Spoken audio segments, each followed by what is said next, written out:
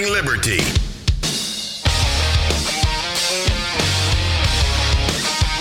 Well, what is up, all of our liberty-loving friends out there? This is once again another fantastic episode of the Good Morning Liberty podcast. My name is Nate, and right across from me is my best friend ever in the entire world, I think, so far. Basically, my life sucks. But it's Charlie Thompson. How's it going, man? Oh, well, I thought at first you were going to stroke my ego a little bit, but now you almost took it back in the same sentence. It seems like I did take it back in the same sentence. Yeah. So, and I just have to be curious. I'm just curious of, at first you sounded like you were going to suck up. Yeah. And then you reversed that entire thing. I'm not sure if this is reverse psychology or what game you're trying to play, but I'm just going to play tough till I figure it out. It's reverse psychiatry. Psychiatry. That's what it is. Yeah. I'm just saying you're my best friend, but the jury's still out. I mean, it just means I haven't met anyone better for the last 17 years. Same goes for you. That's a free market. So far, the grass isn't greener. Some other maybe friend, one day it will be. Some other friend comes along and offers me a higher salary. Well, person just might be a better friend. My friendship is a commodity. Yeah. Guys, subscribe to the podcast if you're listening on our website or whatever avenue you're listening. Your friend's showing it to you right now. Something like that. Go subscribe on your favorite podcast app. We are on every single podcast app that we have looked at so far. If there's another one, let us know. And we'll make sure it's on there. Some things I haven't even heard of, like Pocket Cast. Yeah, that's a thing. Yeah. That's a thing. There was Overcast and there's just all kinds of podcast apps out there. And I just use the one that's on my phone. And maybe that's because you couldn't get rid of the Apple apps that were on your phone. So I'm like, well, I'm not going to put another app on here. I already got this Apple app that's stuck on my phone. Yeah, it's not a bad interface. Yeah, but now they let you delete their apps. So maybe I should make a consideration. I don't know. Because it's no longer a communist iPhone. I guess not.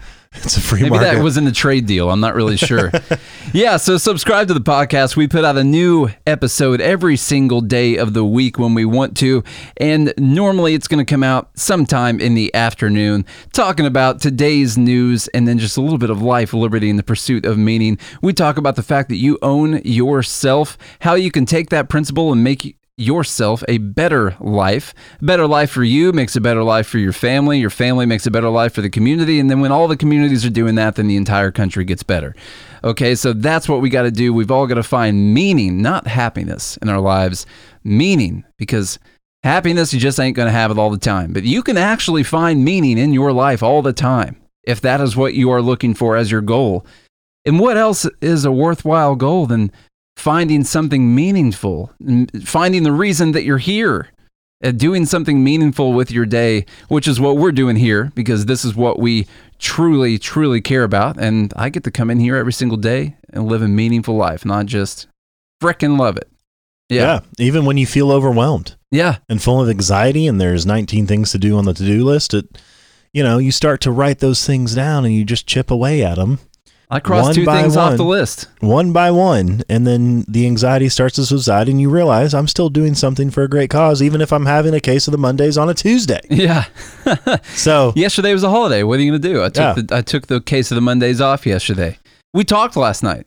We did. We spoke for Young Americans for Liberty I noticed that I say Liberty, like it's got a D at the end of it, like D-Y. Liberty. It would sound weird, I feel like, if we said liberty. Now that's how. What's that girl who does the person who does the constitutional podcast? That's really good. Chris Ann Hall. Oh yeah. She pronounces every single letter in every single word all the time, and I just don't know if I could say "Good morning, Liberty" all the time. That's too much work. Liberty. So, liberty. That's fine. You guys know what I mean. Liberty, liberty, liberty.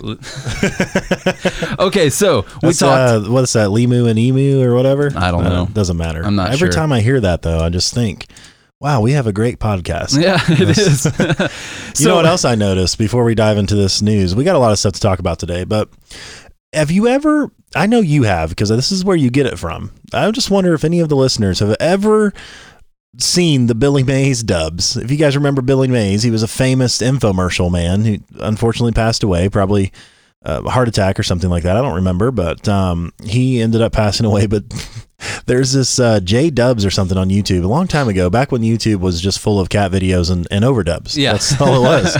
There are two different things, and it was probably like, 10 years ago. I remember when like the bad lip reading videos were innovative. Yes. You know, like, wow, I can't believe someone thought of that. Right. You know, now it's like, well, this is what you got. I could have watched 15 TikTok videos during this time, you know? And there were these Billy Mays dubs where these guys took the infomercials and they substituted their own voice. And it always started out with, Billy Mays here with another fantastic product. Yeah. So every time you say fantastic episode, that's what I always think of. And that's why I say it, Yeah. is because of that. Yeah. Yeah, so we talked And plus the episodes are fantastic. Yeah. It's true. Right. Fact check, true. There you go. I think Facebook gave us a fact check on that, actually. It said true. This information has been found to be true. That's what it says at the bottom. That's right. So we talked to these students for Young Americans for Liberty last night, one of our favorite organizations in the country, probably our favorite organization in the country, because they take these principles and they actually put them into actionable steps and are actually getting state representatives elected that are liberty candidates. They might not have the word libertarian next to their political party, but they are essentially libertarian, conservative libertarian, some of them, and they're actually getting them elected. They've had 50, 60 people they've gotten elected so far. Something like that. So they're trying to change the country at a local level by actually going out and knocking on doors and getting these people elected. Well, they've got chapters all around the country. Over 1,000 colleges, I think they have chapters at. A lot of students around in these YAL chapters. And we went to one of them last night. We talked to some of them about the principles. Why liberty was the first question that someone asked us. Why liberty? And so we were able to answer that for them. There was someone who I think is going to vote for Bernie Sanders in the room. And he left early. I did notice. He stayed for a while, though. Yeah, he left at the time that we were supposed to stop talking. Yeah. So he left then, and then we talked for about another 45 minutes after that. But yeah, he listened to most of it. He asked some questions. He made the case that Bernie Sanders was actually the most libertarian candidate that you could vote for. Like mainstream libertarian candidate. And by the way, this was at Vanderbilt, so that was nice. Yeah. A well-recognized institution. Yeah. Prestigious college. Yes. You know, that's great. I just completely disagree with the fact that somehow Bernie Sanders is the most libertarian candidate. If you want to think about that on the lines of, say, drug legalization or being anti-war or the criminal justice reform, things like that. Audit the Fed. Then you can say, yeah, that's a pretty libertarian-leaning candidate on those things.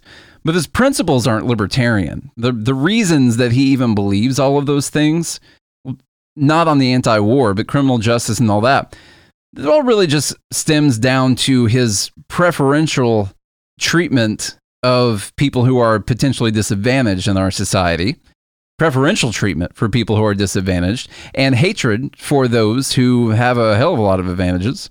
And all of his policies really stem from that. I can't call him a libertarian candidate when he literally wants to control everything that I do in my life. I can't figure out how he would be considered whatsoever the most libertarian anything. So if you want, you have to look at like you said, his preferential treatment, which stems from his motivations. So his ideology and where he comes to, especially being right on some of the issues. Like, look, he's right that healthcare is too expensive, but he comes at it from the wrong angle. Yeah, and which skews his solutions to the problem, because the motivation that he's coming to it from is from a communist viewpoint. It's a hatred for the rich. Right. That's where it's the wrong motivation. Bernie Sanders is the epitome of what George Orwell said he feared about socialists. And George Orwell was a socialist himself, but he feared this about socialists. And what he said was the problem is that they don't so much care about the poor so much as they hate the rich. Mm-hmm. And when your principle is not that you care about making the best life for the most amount of people, regardless of their status or anything, and actually caring about everyone owning themselves or everyone having the opportunity to make something out of themselves, or the government not having ownership over you, therefore they can't make all of these decisions for you. If your principles aren't coming from that standpoint, then you're not a libertarian anything at that time. So his principles come from a hatred for rich people. He's been talking about a hatred for rich people since you can go back. You can go back 30 years. He looks the exact same. And he's out there talking about hatred for the rich people. A guy who has never had a job in his entire life. He's only ever been paid money that was forcefully taken from other people and then given to him. Never had a job himself. Never been held down by the man. Well, now he all. writes books, though. Now he writes books. Yeah. Now he holds down book manufacturers who work in a factory printing and binding books that are getting paid a non-living wage, while he's getting paid millions of dollars to write the very book that they are putting together for him so he can sell it. And he's totally okay with that. But, I'm not saying he's a hypocrite. But he's a hypocrite. That's what it is. If you want to make $1 million, that's fine. You write a book. Yeah. Just it's not capitalism, by the way, to do that. I guess not. No. It's just justice. That's all it is. It blows my mind every time when people use capitalism and the free market to promote their hatred for the capitalism and free market. Yeah. And then, you know what? It's a free market, so we allow it. That's fine. They'll say, I hear all these things about these conquests, and we know a billion people were killed because of capitalism, because people would go in and they would take over societies and kill people and have wars. And listen, if your pursuit of your own profit requires exerting force over other human beings to force them what you want them to do, then you are not a free market capitalist. So you look through all these things through past societies where they say, well, their pursuit of profits caused them to do this, this, and this. Well, that's true for any evil person throughout history. It's not capitalism. It's not free markets that did that. Free markets are not when someone goes in and exerts force over other people and forces them to do what they want. That wasn't capitalism or the free markets or whatever you want to call it when any of those past things happened. Slavery was not capitalism. It was not free market capitalism. It was slavery. It was that economy that had slavery. It might have been in pursuit of those people's profits, but that was not free market capitalism. It was another system that was taking place. Free market capitalism does not involve enslaving people and forcing them to do your bidding. So when you use arguments where people were put in chains or were murdered in the pursuit of some person's profits, that's something else. That is not capitalism. And at the same time, in a true free market, if somebody does pursue something like that, one, the business, it's not a good long-term solution because, one, if you kill your consumers, then you can't make any more profit. Yeah. Two, if you, let's say, have poor working conditions or whatever, a better company is going to come and take your place. In fact, the average Fortune 500 company only lasts 30 years. And it's because sometimes they get too big or sometimes they get too prideful or whatever. And that labor is a commodity. So people will start to shift to companies who have better offerings, maybe better pay, maybe better working hours, maybe better benefits. There's always that shift in the free market. Like, look, what happened in 2008 is these banks that made terrible decisions, they should have failed. Yeah. Like Bank of America shouldn't exist right now. But apparently the government decided, too big to fail. That's not a free market. That's not a free market decision. No. There should have been other banks with better policies who rose to the top. It actually would be better defined as, I'm sorry, I always apologize before I say this. It'd be better defined as fascism, is what it would be defined as. The economic definition of fascism is private ownership of companies, but government control over those companies. And that's what we've got right now. We don't have a free market. We just call them regulations. We just call it regulation. That's it. But that's what it is. It's private ownership with government control over the private ownership, which is not really private ownership. at all. Because you have to adhere to the regulations. Yeah. So it's still public ownership because the public picks the people who run the government, and then the government controls the companies.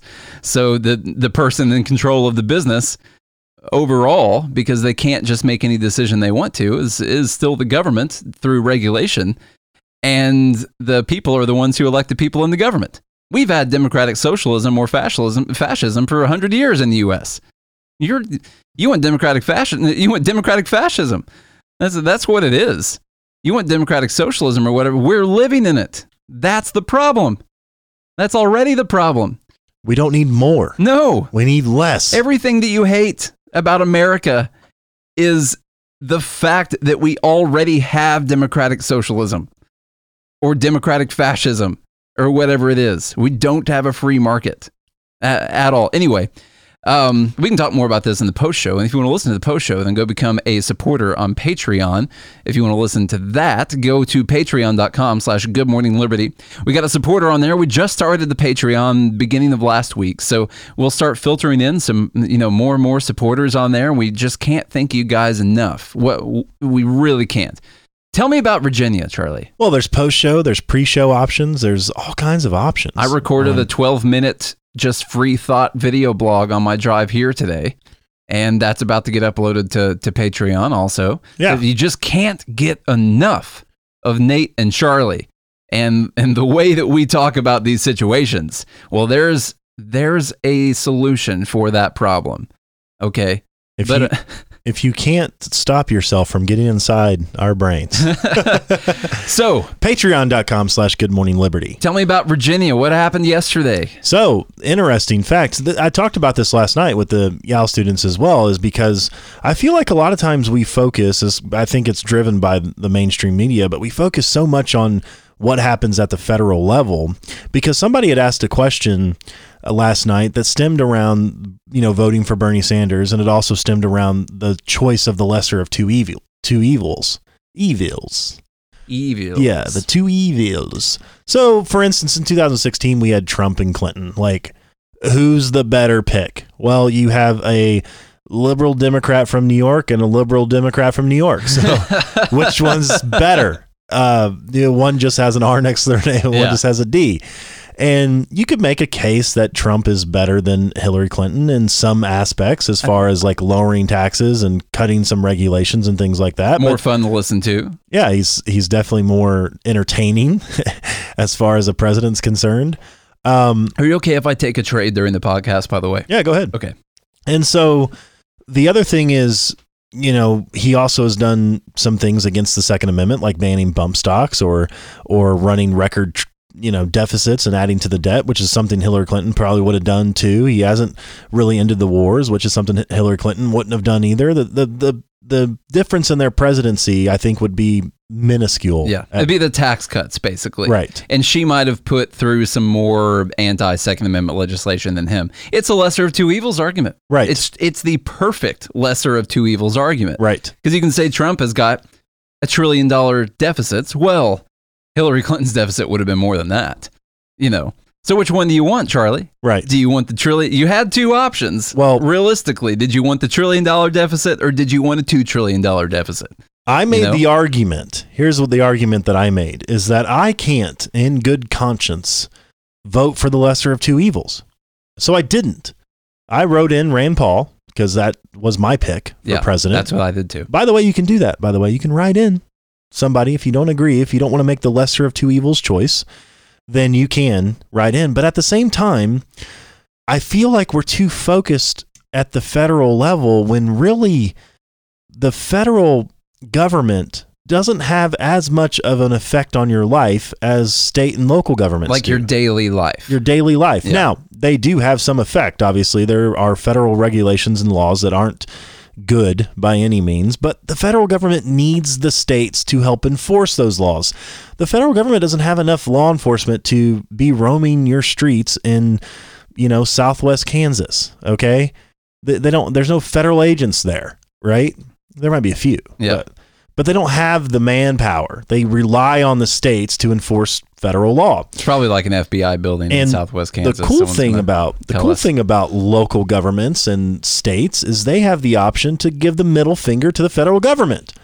Case in point, California, Colorado, Illinois, Michigan, all of these states that said, hey, federal government, we recognize that you have banned this plant called marijuana, and it is a Schedule 1 narcotic for the federal government, but we don't care because our citizens are allowed to have this plant at free will, and we'll charge them a massive tax on it, but we're still going to allow them to have it, and there's nothing you can do about it. Now, where are all the raids and arrests from the federal agents? They don't exist because they don't have the manpower to enforce their laws.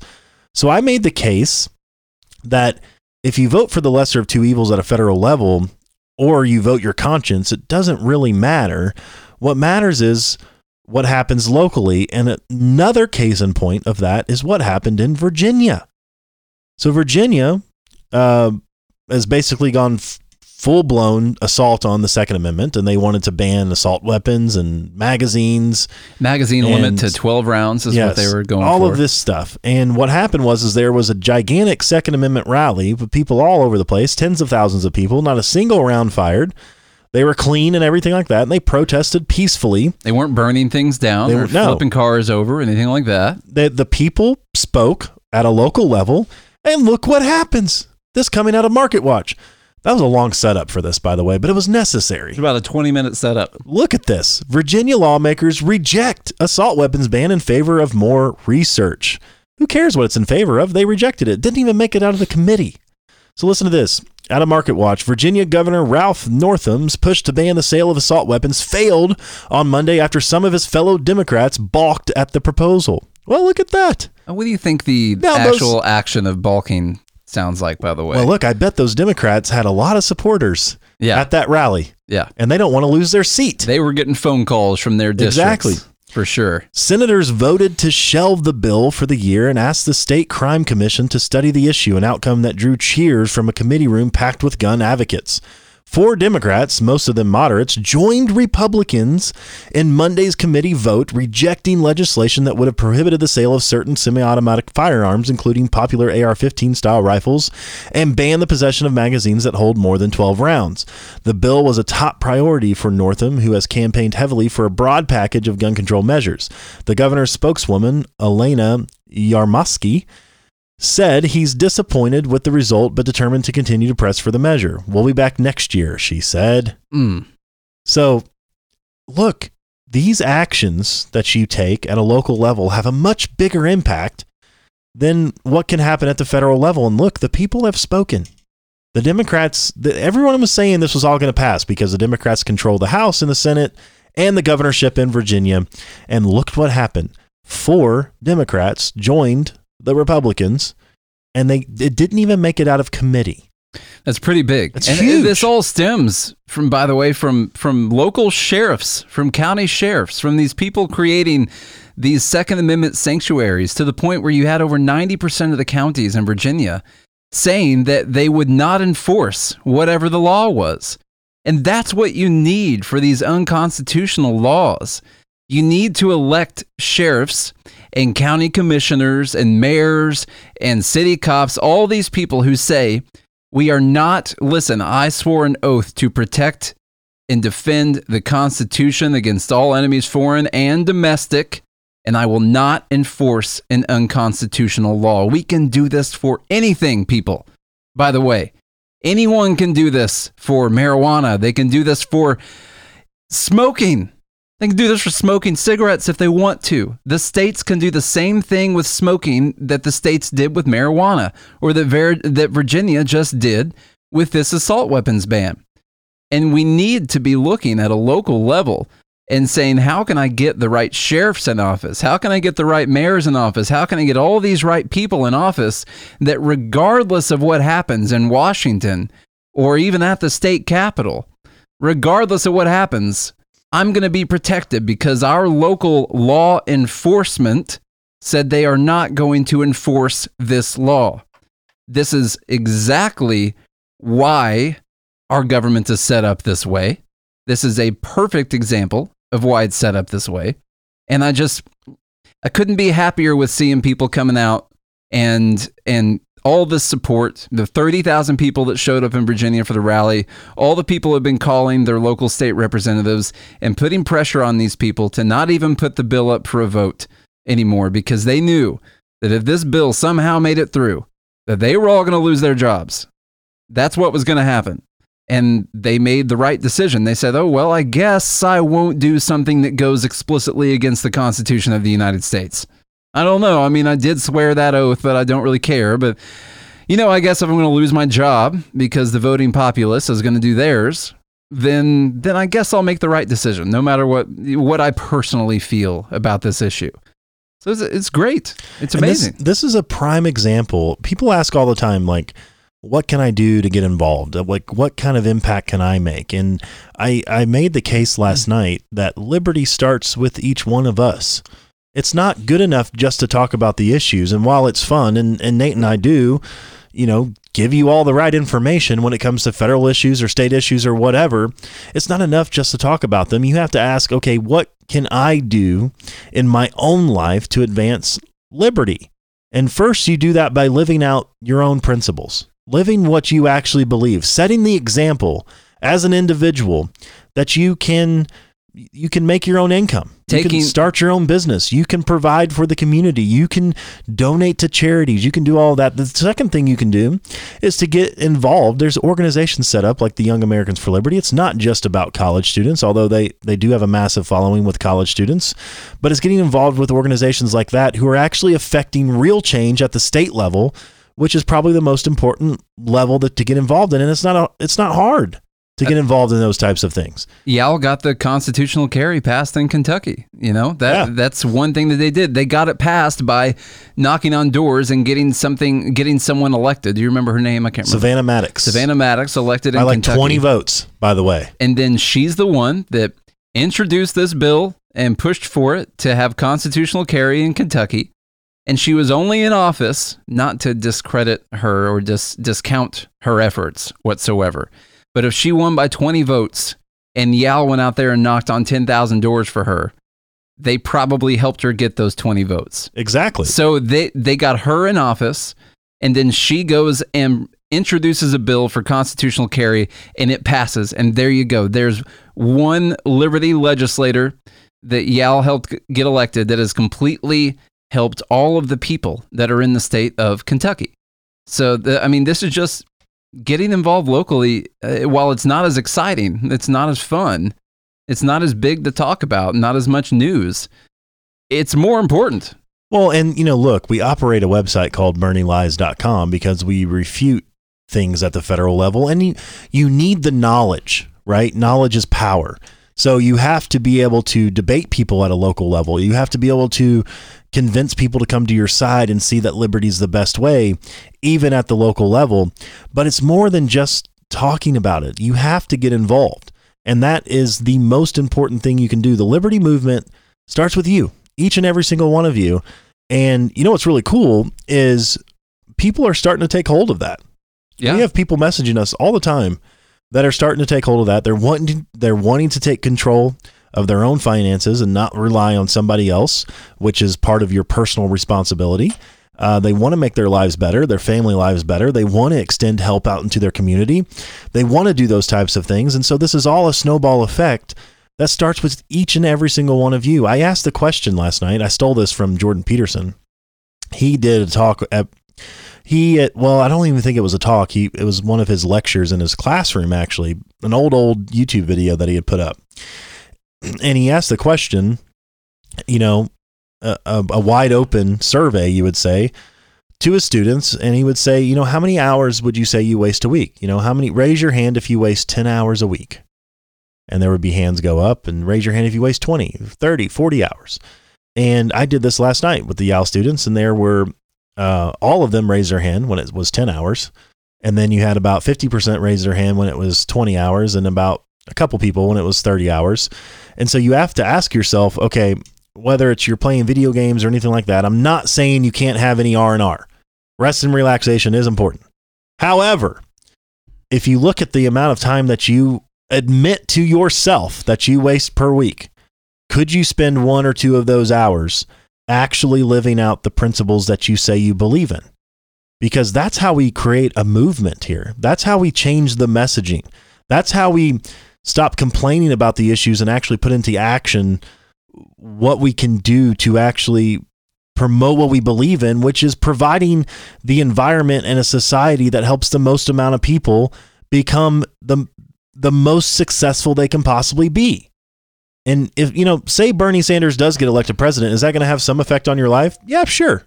There are going to be some issues there that we would have to deal with. But you could also, at the state level, tell the federal government, go screw yourself. Yeah. Go screw yourself. I don't care. I'm not going to charge my people that tax.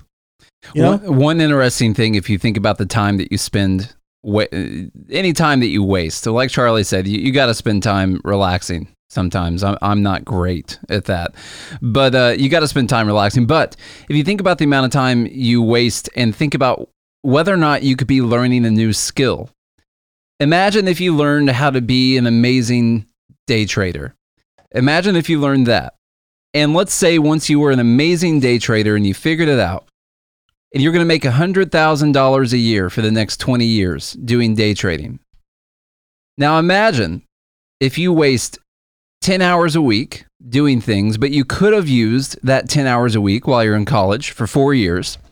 You could have used that 10 hours a week to actually put that time towards learning how to day trade. And after 4 years, you've spent over 2,000 hours learning how to do this, practicing, and you get out and you know how to do it. And you're doing well at it. You're making $100,000 a year day trading. If you waste 10 hours a week not learning that skill, then you got to look at the time value of the potential lost income from not learning that skill. It's $961 an hour, by the way, if you waste 10 hours a week. To not learn a skill that could give you $100,000 a year for the next 20 or so years. Okay? So it's actually really big to miss out on this time, to waste time, to not be learning something that you could otherwise be learning if you just prioritized it.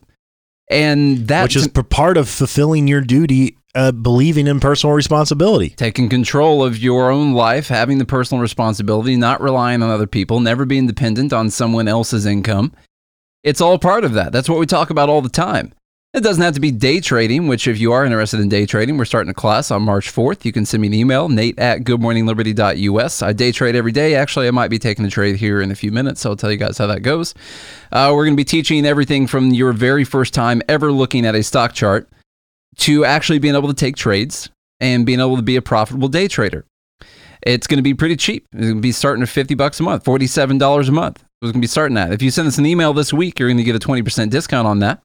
Okay. I was going to say, you have until Friday. You got until Friday to send us an email, nate@goodmorningliberty.us, We already have several early bird specials. That's what we're calling it. I've been very excited. Because the early bird saves a penny. Yes. That's the old Japanese proverb. A penny saved is an early bird. Yes. That's what they say. That's an old Vietnamese proverb. By the way, I announced what that special is. Yeah? Yeah. It's 20% off your first month. That's good. And you also get a 7-day free trial. Charlie, was this you get access to the courses for 7 days, and if you hate it, you cancel.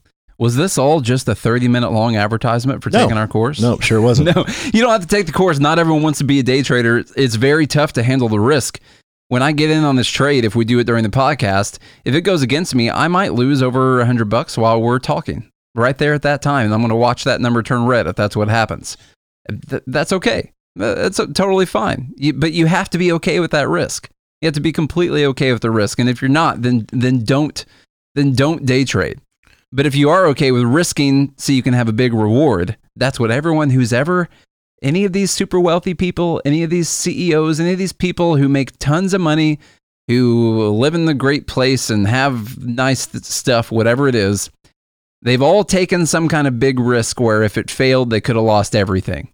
I would say 90% of them have taken a massive risk where if it failed, they could have been really hurting. Half of them failed anyway. With Amazon, 70% of businesses fail. Look at Steve Jobs. I mean, he failed at a couple of ventures. He got fired from Apple. Got fired from the old company that he started. I mean, and then he came back and made it into one of the largest companies in the entire world. Amazon didn't make any money. They only lost money for 15 years.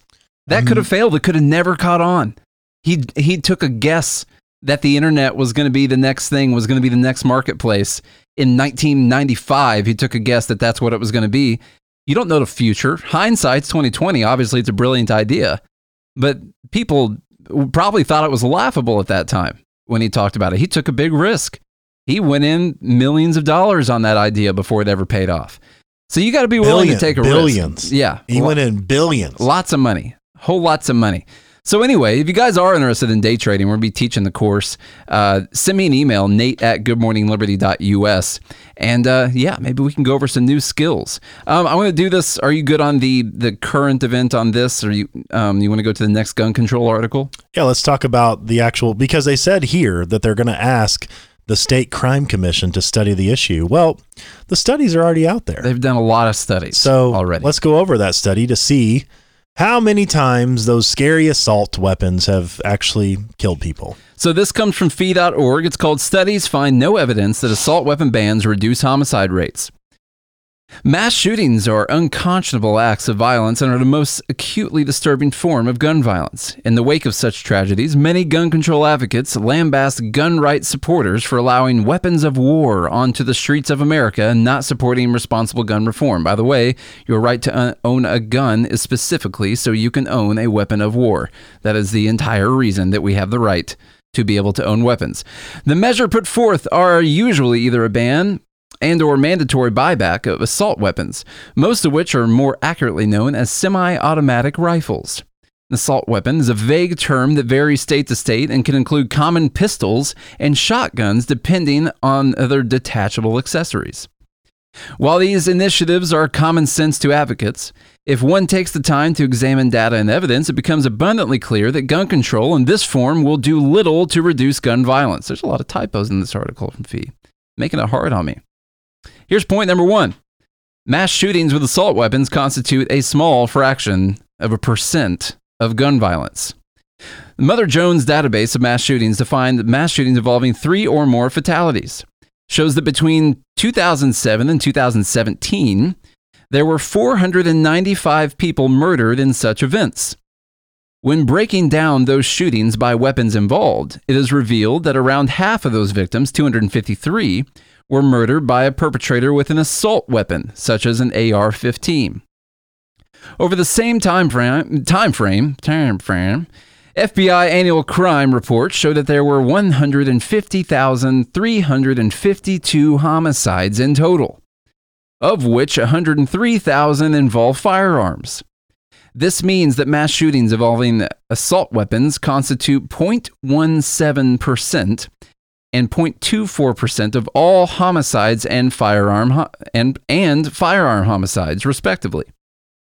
To further illuminate the relative infrequency of mass shootings with assault weapons, consider the fact that in 2017, some 1,590 people were murdered using knives or sharp instruments. In comparison to between 2007 and 2017, there were 253 people that were killed with assault weapons. In 2017, 1,590 people were killed with knives. Okay. That's basically, well, if you compare that 1 year to a 10-year span, it's 12 times as many. But then you also take it year by year. It's 159 people per year compared to 253 people over 10 years. Over 10 years. Yeah, I mean, it's not a great comparison there. No. Studies find no evidence assault weapon bans reduce homicide rates. Between 1994 and 2004, the federal government banned the manufacture, sale, or transfer of assault weapons and large capacity magazines. A subsequent Department of Justice study found no evidence that the ban had any effect on gun violence and stated that should it be renewed, the ban's effects on gun violence are likely to be small at best and perhaps too small for reliable measurement. A recent study published this year in the Journal of General Internal Medicine examined state gun control policies and found no statistically significant relationship between assault weapon or large capacity magazine bans and homicide rates. A Journal of the American Medical Association study came to the same conclusion. Australia does not prove that gun control works either. In 1996, Australia experienced a horrific mass shooting. In response, the government implemented a mandatory buyback scheme that banned and confiscated certain types of firearms, including assault weapons. In 2016, the Journal of American Medical Association study on the matter found no statistically significant change in the trend of the country's firearm homicide rate following the law's passage. The authors also noted that the decline in firearm suicides post-ban could not clearly be attributed to gun control, since non-firearm suicides fell by an even greater magnitude. Because all suicides fell by a large magnitude. That's what they were saying. So you could not attribute it solely to the fact that they banned the weapons. You can't make the correlation. Yeah. So this idea here, I like talking about Australia a lot because it presents a very unique scenario. People say, well, the ban in Australia worked, right? Let's just imagine that it did work. Let's imagine that the assault weapons ban in Australia worked. Is that, like all of these other economic comparisons that we make, is that a reliable comparison for the outcome that you could expect in the United States whatsoever? No. Okay. We got 600,000 guns, right? Something like that? No, 600 million guns, sorry. Something like that in the United States. I don't know how many of them are AR-15s or assault weapons. We've got all these guns in the United States. By the way, we're using their definition of assault weapon. Whatever an assault weapon is. Any weapon that you use to assault someone is an assault weapon. True. So you've got a country like Australia, an island that's got 25 million people on it. Now, if you ban something on an island with a low population, then it is possible, I think, to make the argument that that ban could have some effect. It could have some effect. If you're thinking, could I control an island with 25 million people on it better than I could control a large body of land that has 2,000-mile-long borders with other countries and has 330 million people in it, and already hundreds of millions of guns in the country? Could I make any type of comparison that the same type of ban would work in the U.S.? I just don't think that you could. You can't control our borders like you could in a country that has an island, that is an island, that is surrounded by the ocean, that has the population of, I don't know, it's smaller than the state of California. So already the idea of the ban itself, it wouldn't work. There's already too many guns out there. There's too many guns that are unaccounted for. The same people who want to ban the guns also want us to have open borders, if you think about that for a minute. So how are you going to actually remove the weapons when you don't support any type of border fencing with a checkpoint where you could allow people to come through or not come through? How are you going to really account for that when you're totally fine with people crossing the Rio to get into the country and have no problems with that whatsoever? How are you also going to call for banning something and trying to remove it from the country? That doesn't make any sense. Like most things we talk about on this podcast that hardcore leftists want to do, or people who seek control over others, what they want to do, it doesn't make any sense. It's a fantasy. It's like socialism in Scandinavia. You're comparing it to countries that have a lower population than New York City. It's not going to work the same way. There's too many guns in the country. The idea of banning some type of weapon is dead on arrival. Pardon my pun. And not only that, I would say that the stats and the data clearly show that it's blown way out of proportion. Yeah. Because look, obviously gun homicide or any type of violence, we don't support that. The 253 people that were killed by assault style weapons, you could say, like what happened in Las Vegas and the school shootings and things like that. It's clearly wrong. Those people are evil and we don't condone any of that. But when you look at the data, when it's 0.17%, it's basically negligible. And if you look at the total violent crime overall, it's been declining since America's inception. Yeah. The homicide rate was estimated to be over 30 per 100,000 people in 1700. It dropped to under 20 by 1800 and under 10 by 1900. Yeah. So you look at violent crime rates, they're all going down. And it's because people are becoming more educated. People are living at a higher economic status. And basically, you could argue that the ones committing these treacherous crimes tilt towards the psychopath scale. Yeah.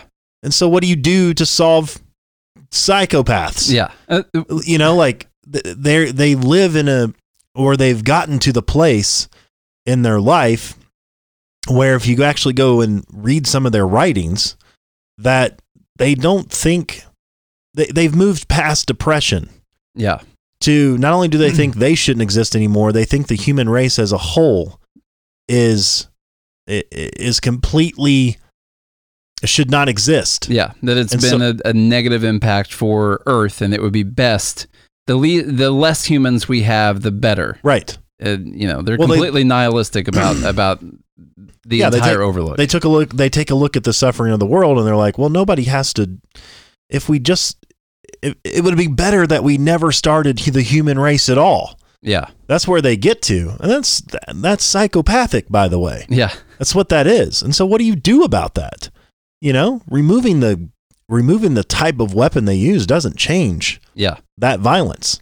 If you look at places like Great Britain, they have a surge of knife crime. Yeah, so it doesn't matter what weapon people will use.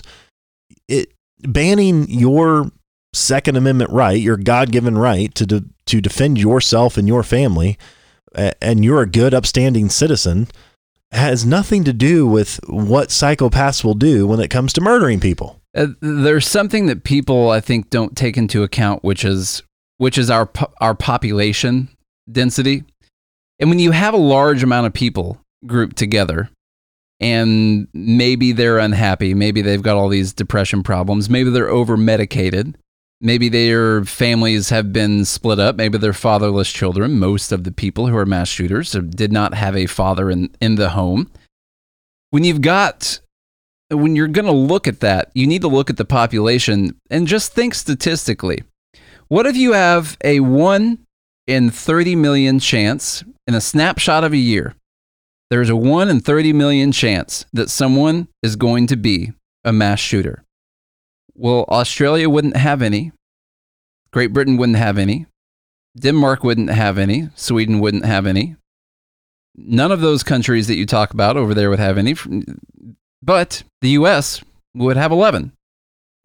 So there's purely something that happens when you put this many people together. Statistically, you have a greater chance of having people that have these types of mental problems. You have a greater chance of that happening because you've got such a large population that all of those statistical outliers that don't get a chance to manifest in a country that's got 5 million people because you didn't have enough people. You didn't have enough people for those statistical outliers to actually take place. For those variations to occur. Well, when you have 330 million people, you've got a much larger chance for all of these statistical outliers to actually happen. I'm not making an excuse for us having gun violence or us having mass shootings, but we're still not talking about what the actual problem is, and that always bothers me. And the problem is that people want to kill people. The problem is that they're nihilistic, they're depressed, they're over-medicated. They need to seek help. We make it difficult to seek help. We make it, our societal, it's this issue that we have with people who are going to therapy or seeing psychiatrists. You're labeled a certain way immediately. I'll say I went and saw a doctor for a while. And one of the things that was stopping me from going at first, and my wife and I talked about it. She said, you need to realize that if something happens, you're going to be in a database of people who are, someone who's seeking some type of therapeutic help in some kind of way. And if people want to come after that and say that you shouldn't have a gun, you need to be ready for that. And just that right there, I was like, well, maybe I don't need to go talk to anyone then. I don't want to lose any of my rights purely because I went to talk to a doctor about something. So it's you have to. You got to take all this stuff into account. You make it a lot worse. You incentivize families to break up.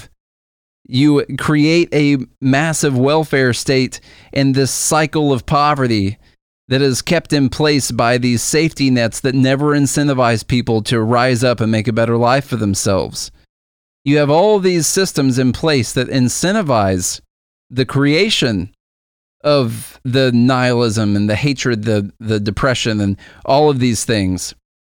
And then you say that the problem is the tool that they use to express all of those problems. You're not attacking what the actual problem is. You're attacking a symptom. That's not helpful. If you have cancer and it's forcing you to not eat or something because you're sick, well, your doctor crap. Now I'm blanking on what the cancer doctor is called. Sorry. I can't remember what that specialty is called. Oh, oncologist. Oncologist. They're not just going to prescribe like, oh, you have cancer and it's forcing you to not be able to eat. Well, my idea is that I give you this thing that stimulates your appetite. There you go. You're fixed. Like, no, that's not what's wrong. That's a symptom of what's wrong. And this idea that we're going to ban weapons is that right there. That's the actual problem. If you're bleeding internally and some of it's coming out of the knife wound that you have, the prognosis or the actual way to solve that is not just by putting a bandage on it. You got to get in there and figure out where you're bleeding from.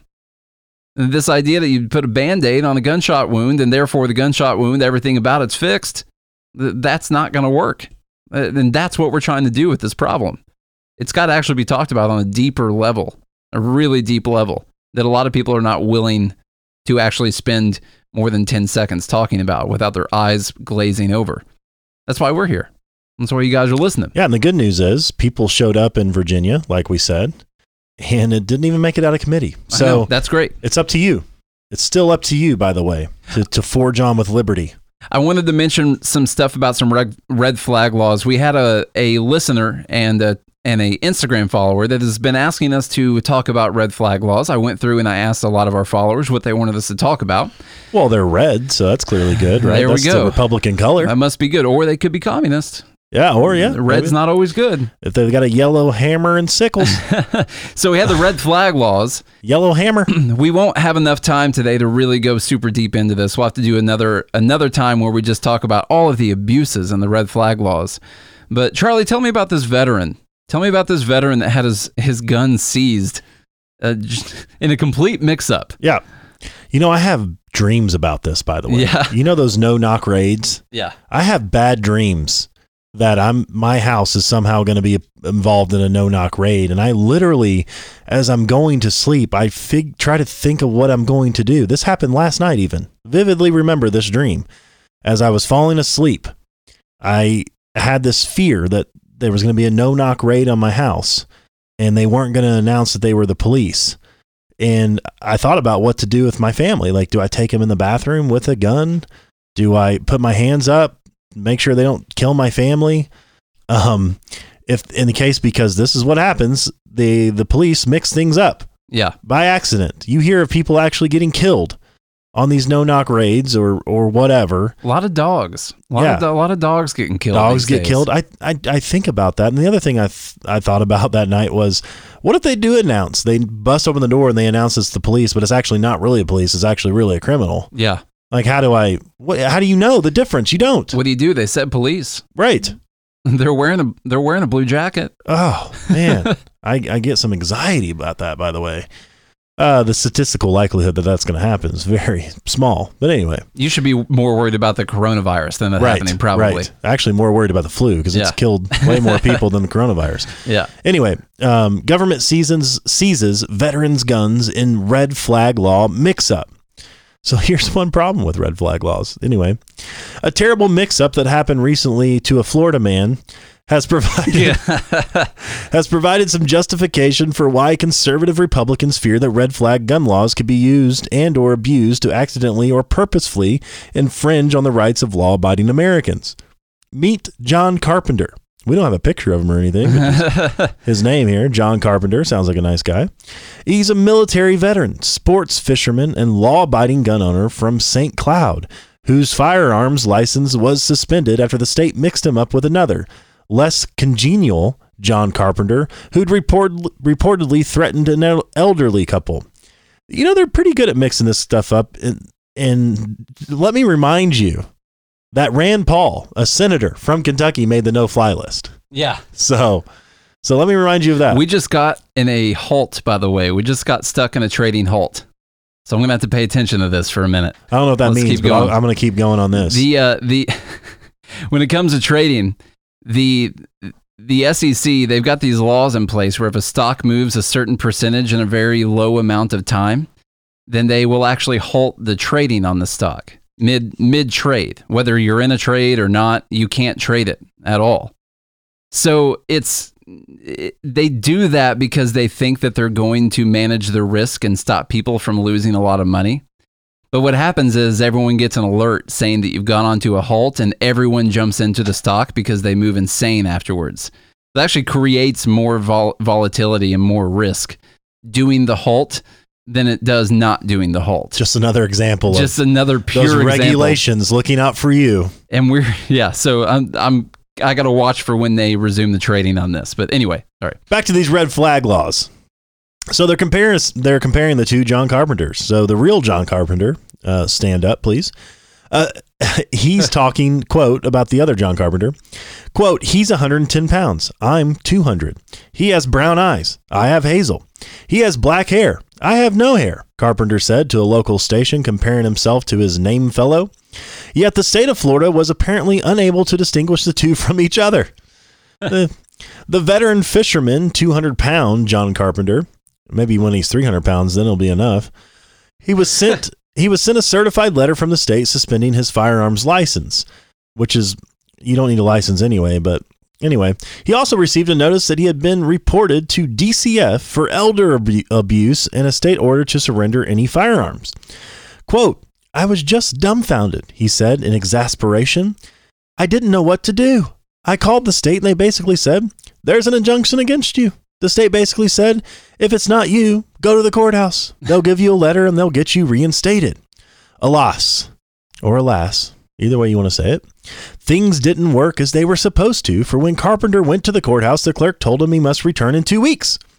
So I said, I'm guilty until I prove myself innocent. That's why I'm here, trying to show you it's not me.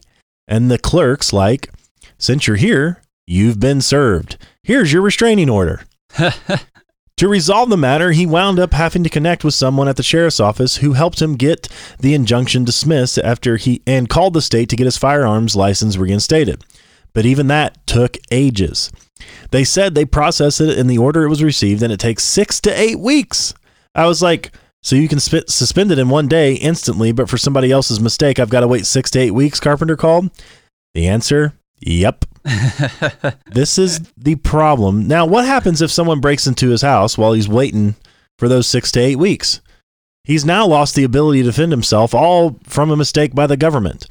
And of course, he doesn't want to go to jail. You know, he's a law-abiding citizen. He's a stand-up guy, you know, and he doesn't want to go to jail, so he's going to turn his guns in. And then what if his whole family gets murdered? Whose fault is that? Yeah. Will that go down as a statistic where they say that this was a death caused by the government? No, it'll go down as a gun violence statistic is what it'll go down as. Yeah. Never mind the fact that John Carpenter can no longer defend himself because for some reason his name fellow decided to assault elderly people, which is terrible. And that guy definitely needs to go to jail. But this is one of the problems with red flag laws or any type of government list that you want to create. Which everyone's all fine, like, oh, if you just follow the law, Susie. Speaking of Susie, she's coming up. Follow the law. You know, if you got nothing to worry about. Well, the problem is governments make mistakes all the time. Why? Because they're just people. And people make mistakes. And if you create this structure where they're allowed to make mistakes and put you on a list incorrectly, then it takes a while to get removed from that list. You can get on the list in a minute, but to get removed from that list, well, that's going to take a lot of paperwork, John. Sorry, man. There's nothing we can do about it. 6 to 8 weeks. Now, our hands are tied. Amazon was running this list. 2-day shipping at minimum. You know, It could even qualify for the Prime Now. They could bring his license over on a little drone, right? Something like that, right? Well, as long as they had the FFA approval for that drone, FAA, whatever. They don't have to get any farmers' approval for Future Farmers of America. But anyway, this is why you should never create the list to begin with. Now, look, I get it that you want to try to prevent crimes, but in this day and age, or actually in any age, crime prevention doesn't actually work because you can't predict what someone else is going to do. We can't do pre-crime on everyone. I mean, it's not going to work. It's like this guy said. I mean, this might sound cliche these days, which is disgusting, but you are in fact innocent until you're proven guilty. And unfortunately, we have a default of guilt these days, and then he needs to go prove his innocence. That's the problem with these red flag laws. You're guilty. Immediately, you have your rights taken away that are guaranteed by the Second Amendment. You have your rights taken away that you have because you are a human being given to you by your creator, whoever you believe that is, whether it's nature or it's God or whatever you think it is. You have rights inherent to you because you're a human being. The Second Amendment says that they will protect that right for you. It's guaranteed in the Constitution. It also says that you're innocent until proven guilty in a court of law. But instead, we just say that you're guilty. Guilty, automatically. You're guilty. You need to prove why you're innocent. And the most important part of the Bill of Rights is the Fourth Amendment that states that no person shall be deprived of life, liberty, or property. Life, liberty, or property. What constitutes your liberty? Well, the right to protect and defend yourself. You should not be deprived of any of that unless due process of law takes place. Yeah. Which means they have to suspect you of committing a crime. And if they suspect you of committing a crime, they have to provide evidence. Yeah. They have to provide evidence to someone who is an upstanding citizen, a judge, somebody who is voted in, or is an upstanding citizen who has a record of being somebody who can look at evidence and suggest and know the law enough to where he can say, yep, you can actually search that person for the crime. You have to name specific people and places to be searched. And then after all of that takes place, then you can be deprived of those things. What red flag laws do is just the opposite of that. It's without due process of law. It says, well, you're automatically guilty. We can strip you of everything. And then in 6 to 8 weeks, if you're innocent, we'll give you your stuff back. Maybe. I just got a news notification that Trump has pardoned Rod Blagojevich. Gross. Why would he do that? Friends in high places. Why would he do that? And on a political standpoint, why would he do that before the election?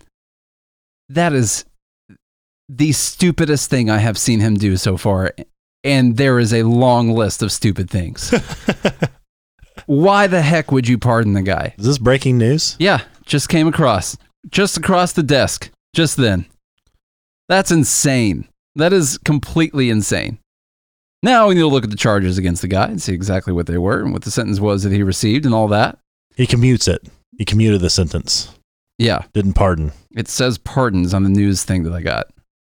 I'm seeing commute. Huh. He pardoned, he commutes corruption sentence of Rod Blagojevich. He pardoned Bernard Kerik, New York City Police Commissioner, Edward DeBartolo, a former owner of the San Francisco 49ers. Well, I'm going to send an email to this person. I've allowed notifications to come across to my laptop then. Now, what's the difference in pardoning and commuting? Can you tell me what that is? Yes, I can actually.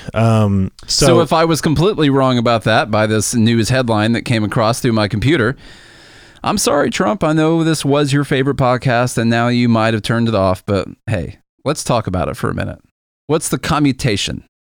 So when you commute a sentence, you're not reversing their verdict. You're just saying, hey, you've served enough time. We're ending your sentence. Okay. Well, that's okay. So they're letting him out still. When you pardon somebody, you reverse their actual charge. Okay. So he's still getting Rod Blagojevich out of prison then? Yes. Okay. So he said, quote here, this is from the New York Times, Trump getting on board of Air Force One for a 4-day trip to the West Coast.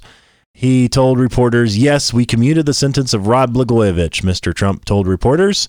He served 8 years in jail, a long time. He seems like a very nice person. Don't know him. Don't know him. Don't know him. I commuted him because somebody told me. Don't know him. Let's see why. He was considered intervening in Blagojevich by commuting the sentence. The president would free Blagojevich from prison without wiping out the conviction. Republicans had advised the president against it, arguing Mr. Blagojevich's crime epitomizes the corruption that Mr. Trump had said he wanted to tackle as president. Let's see, it came the same day that he pardoned the former owners of San Francisco 49ers, who pleaded guilty in 1998 to concealing an extortion attempt and eventually surrendered control of his team. Let's see. It seems like Friends in High Places. It kind of does. It kind of does. So Blagojevich, if you guys aren't aware, you probably heard of it. He's the guy who was basically caught trying to sell former Senator Obama's state Senate seat in Illinois. And he was the second governor in a row to go to prison. George Ryan before that also went to prison. And then Blagojevich went to prison because he was caught on tape trying to basically solicit money for Obama's former Senate seat. So it's just that's not a good thing. That's definitely a lot of corruption involved right there. And from a political and election standpoint, I do not understand why he would do this right now. Say, hey, Rod, hold on a little bit. Like, if you're going to do it, dude, you have to wait. You got to wait. Just sit there for 8 more months, man. Just hang out for a little bit. Okay. And then we'll get you out after the election. and then Trump will get impeached for making that phone call right there. But I'm just saying, if I were running for re-election, I would not be commuting the sentences of any former Democrat governors who were tried and convicted for corruption. I do not understand. Seems like a terrible decision. Just a god-awful decision on his part. But anyway, we just got unhalted on this trade, so that's what I'm kind of paying attention to. He could have waited until after November. I know, that's what I'm saying. But this doesn't make any sense. Wait a minute. If you want to help, look, I'm against it, obviously, but if you're going to want to help your friends out here, that's what I'm saying. Just wait a second, man. What is this all about? I just love this line. He seems like a very nice person. Don't know him. Don't know him. He served 8 years in jail. I know a lot of people. I know many, many people. But I don't know him. Not him. He just seems like a nice person. Okay. Sorry to break in with that, but my face just got red when I read that headline, so had to talk about it. All that to say, red flag laws are bad, okay? We have another red flag law story that we needed to get to, but we're already at like an hour, and obviously my attention has gone elsewhere. Watching this trade that we got, in which we were profitable on, by the way, it reopened trading and we were up on it. So that's good. There you go. That's a good thing. If you want to learn those strategies, where do you go, Nate?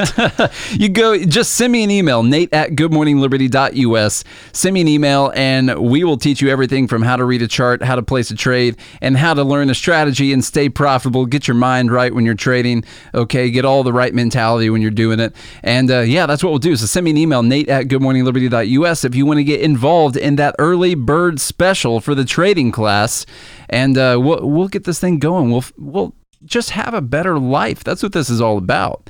Just making your life the most that it possibly could be. Take a risk.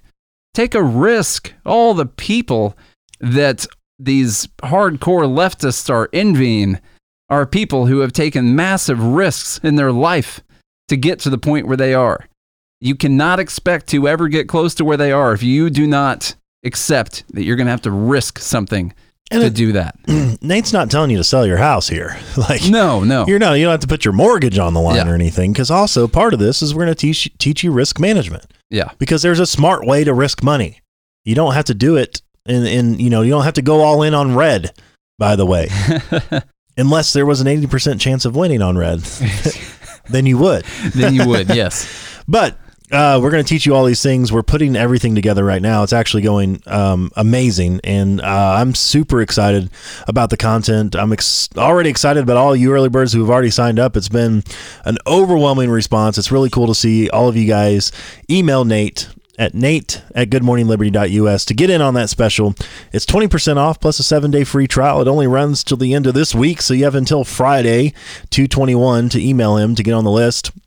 We've got you guys all on there. I sent an update to everyone yesterday, letting you know what's going on and what we announced. So get in, get the early updates, and everything starts on March 4th. And you still have the opportunity to get in the class after that. You're just not going to get the discount that everyone who sends me an email this week is going to get simply by sending an email saying that you want to be on that early bird special list. You're going to get a discount on the class if you're interested. I'm not going to charge you the money this week. We're not going to charge you the money this week. Actually, you won't get charged any money until March 11th would be when you're going to get charged your first month's subscription for the class. So anyway, guys, also, thank you so much for going to Patreon and looking at all the subscriptions that we have on there.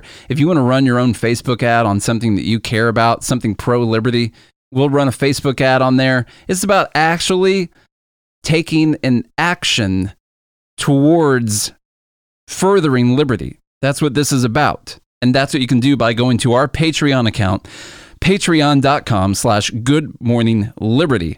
Go on there. We got as little as $5. Even if you go up to $10, we're going to send you a free BernieLies.com coffee mug, beautiful coffee mug that you must take to your workplace and put it on your favorite communist coworker's desk just to bother them just a little bit, just to get that idea in their head. Or you can accidentally leave it in the sink. Yeah, just leave it in there, assuming that other people are going to wash it for you. Well, of course. Yeah, that's what they would do.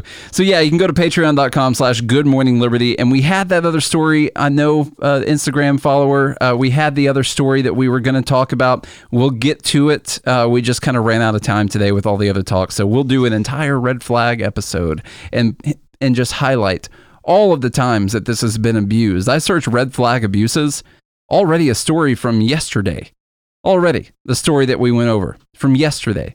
There's hundreds of them already where people have been unduly separated from their Second Amendment rights, their protection from the Constitution to be a human being that can defend themselves against other human beings, where those rights have been taken away from them and they have to prove their innocence in court.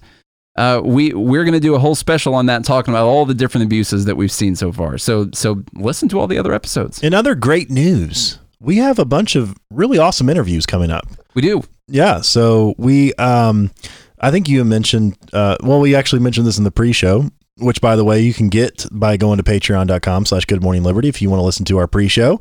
It's what we do to get ready, and we do say a lot of jokes, and it's a lot of fun. And Nate mentioned this, but we're going to have, actually, you know what? I'm not going to tell you. I'm not going to tell you all the interviews we got coming up. I just thought about this. If you want to know all the interviews that we got coming up before they come out, if you want to be on the inside, you're going to have to find out in our pre and post show. And the only way to do that is to go to patreon.com/goodmorningliberty, patreon.com/goodmorningliberty to be in the know. And those of you that have already signed up, I know, I'm going to just call him out by name, Maurice. Those of you that have already signed up, you get to know. And so if you want to know, you got to go sign up. Patreon.com/goodmorningliberty. If you guys do all that, we'll be back again tomorrow. I hope you guys have a good day and a good morning, Liberty.